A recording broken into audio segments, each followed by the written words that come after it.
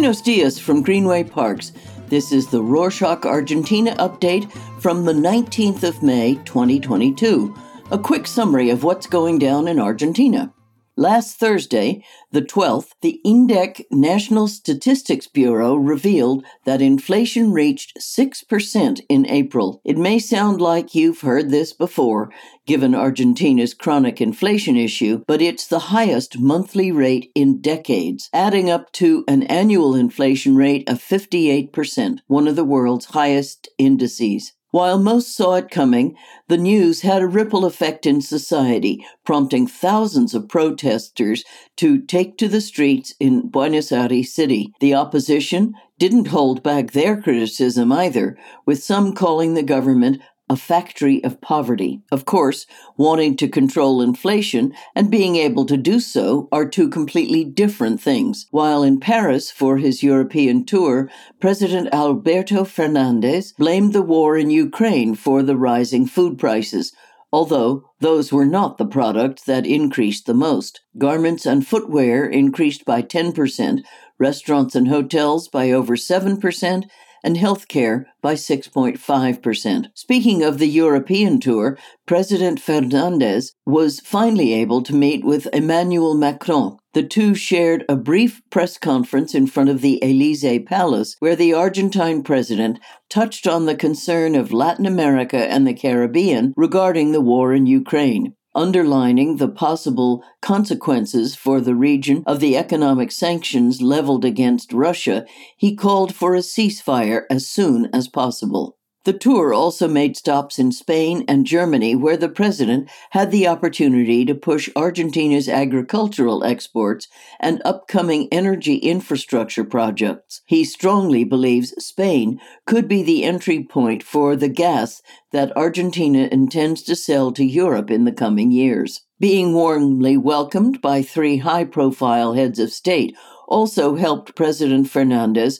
show off while putting aside the internal conflicts with the vice president. In an interview with one of Spain's main newspapers, El País, he ratified the government's economic course, which has been repeatedly and harshly criticized by Vice President Cristina Fernández de Kirchner and a number of politicians and officials aligned with her. He actually got pretty candid when asked about his relationship with the VP, to which he responded that Fernández de Kirchner represents something significant in history and is today the leader of an important space. But still, he doesn't always share her views and has been critical of her government when she was president. Either way, the truth is that Argentina has seen worse days.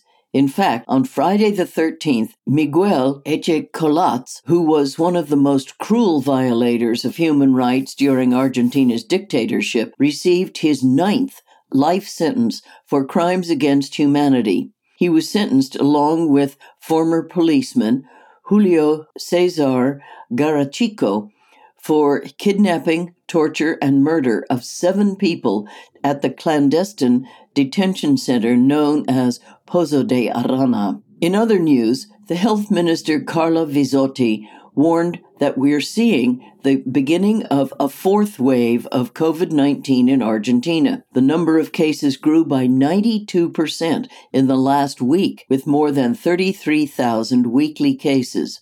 That said, she insisted that no restrictions are to be expected, as the country is in a completely different situation from that of previous waves, mainly thanks to the vaccination efforts. While we may associate the increase with the lower temperatures, the Pan American Health Organization warned that COVID-19 cases are rising everywhere in the Americas. The largest increase was seen in Central America, with cases rising by 80%. Increases are not always bad news, though. For example, we can expect an increase in the minimum non-taxable income for the infamous income tax, or Impuesto a las Ganancias. If everything goes according to plan, the floor will be raised to 265,000 pesos gross salary in June, which is about $1,300 at the parallel exchange rate. On that note about salaries, the price of basic food necessities for a family of 4 reached 45,600 pesos in April, about $230, which is higher than the minimum monthly wage. Moreover, this is just the average. If we take a look at different cities in particular, those numbers vary. For example, in Buenos Aires City, a family needs over 52,000 pesos, while the minimum wage stands at 45,000 pesos. Another adjustment recently made in the minimum amounts that banks must report to the Federal Administration of Public Revenues, commonly known as AFIP. In short, banks must report operations of both accounts and credit cards that exceed 90,000 pesos, $450.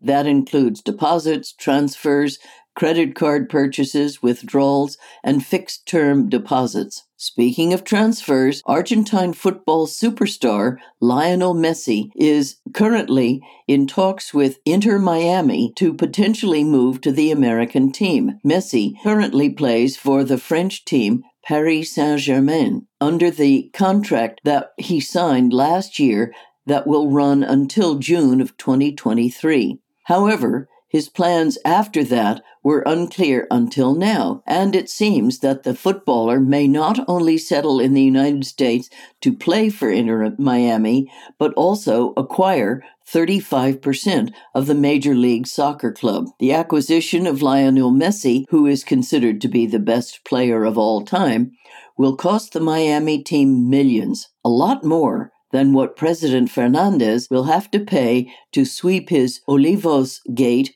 cause under the rug. On Monday, the 16th, the federal prosecutor accepted the proposals of President Alberto Fernandez and his First Lady, Fabiola Chañez, to settle the lawsuit for the party in the Olivos presidential residence, which was held while strict lockdowns were in place. Between the two, they will have to pay 3 million pesos, about $15,000, as conciliation.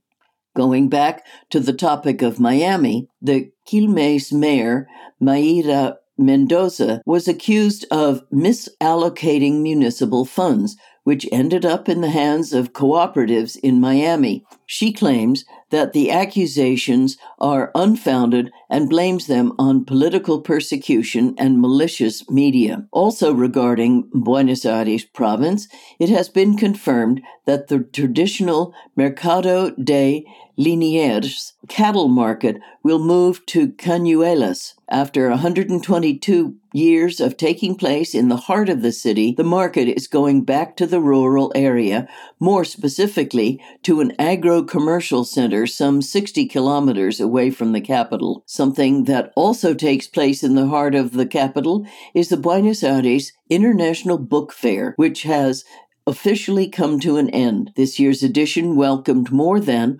1.3 million visitors, making it the most successful event in its history. What's more, the excitement of booksellers, editors, and authors over the high attendance figures was backed up by sales, with large publishing groups such as Penguin Random House and Planeta recording rises of around 20%. The fair also welcomed visitors from all over the world who probably encountered few restrictions when entering the country. To update you on the current requirements for foreign tourists entering Argentina, you'll only need to complete an affidavit within 48 hours prior to the trip and have COVID-19 health insurance, covering hospitalization, isolation, and/or medical transfer services. The 2022 International Book Fair was surely one for the record books. And moving on to history books, remember that next Wednesday, the 25th of May, is a very important holiday.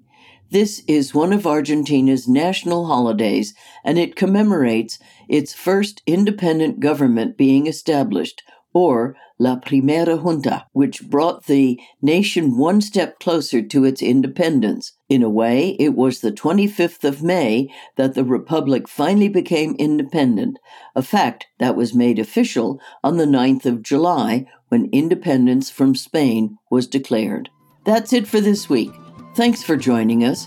You can support us by subscribing to our show. This way, you'll never miss an episode. Let us know your thoughts and ideas by emailing us at argentina@rorschach.com or follow us on Instagram @RorschachArgentina and Twitter @Rorschach_ARG.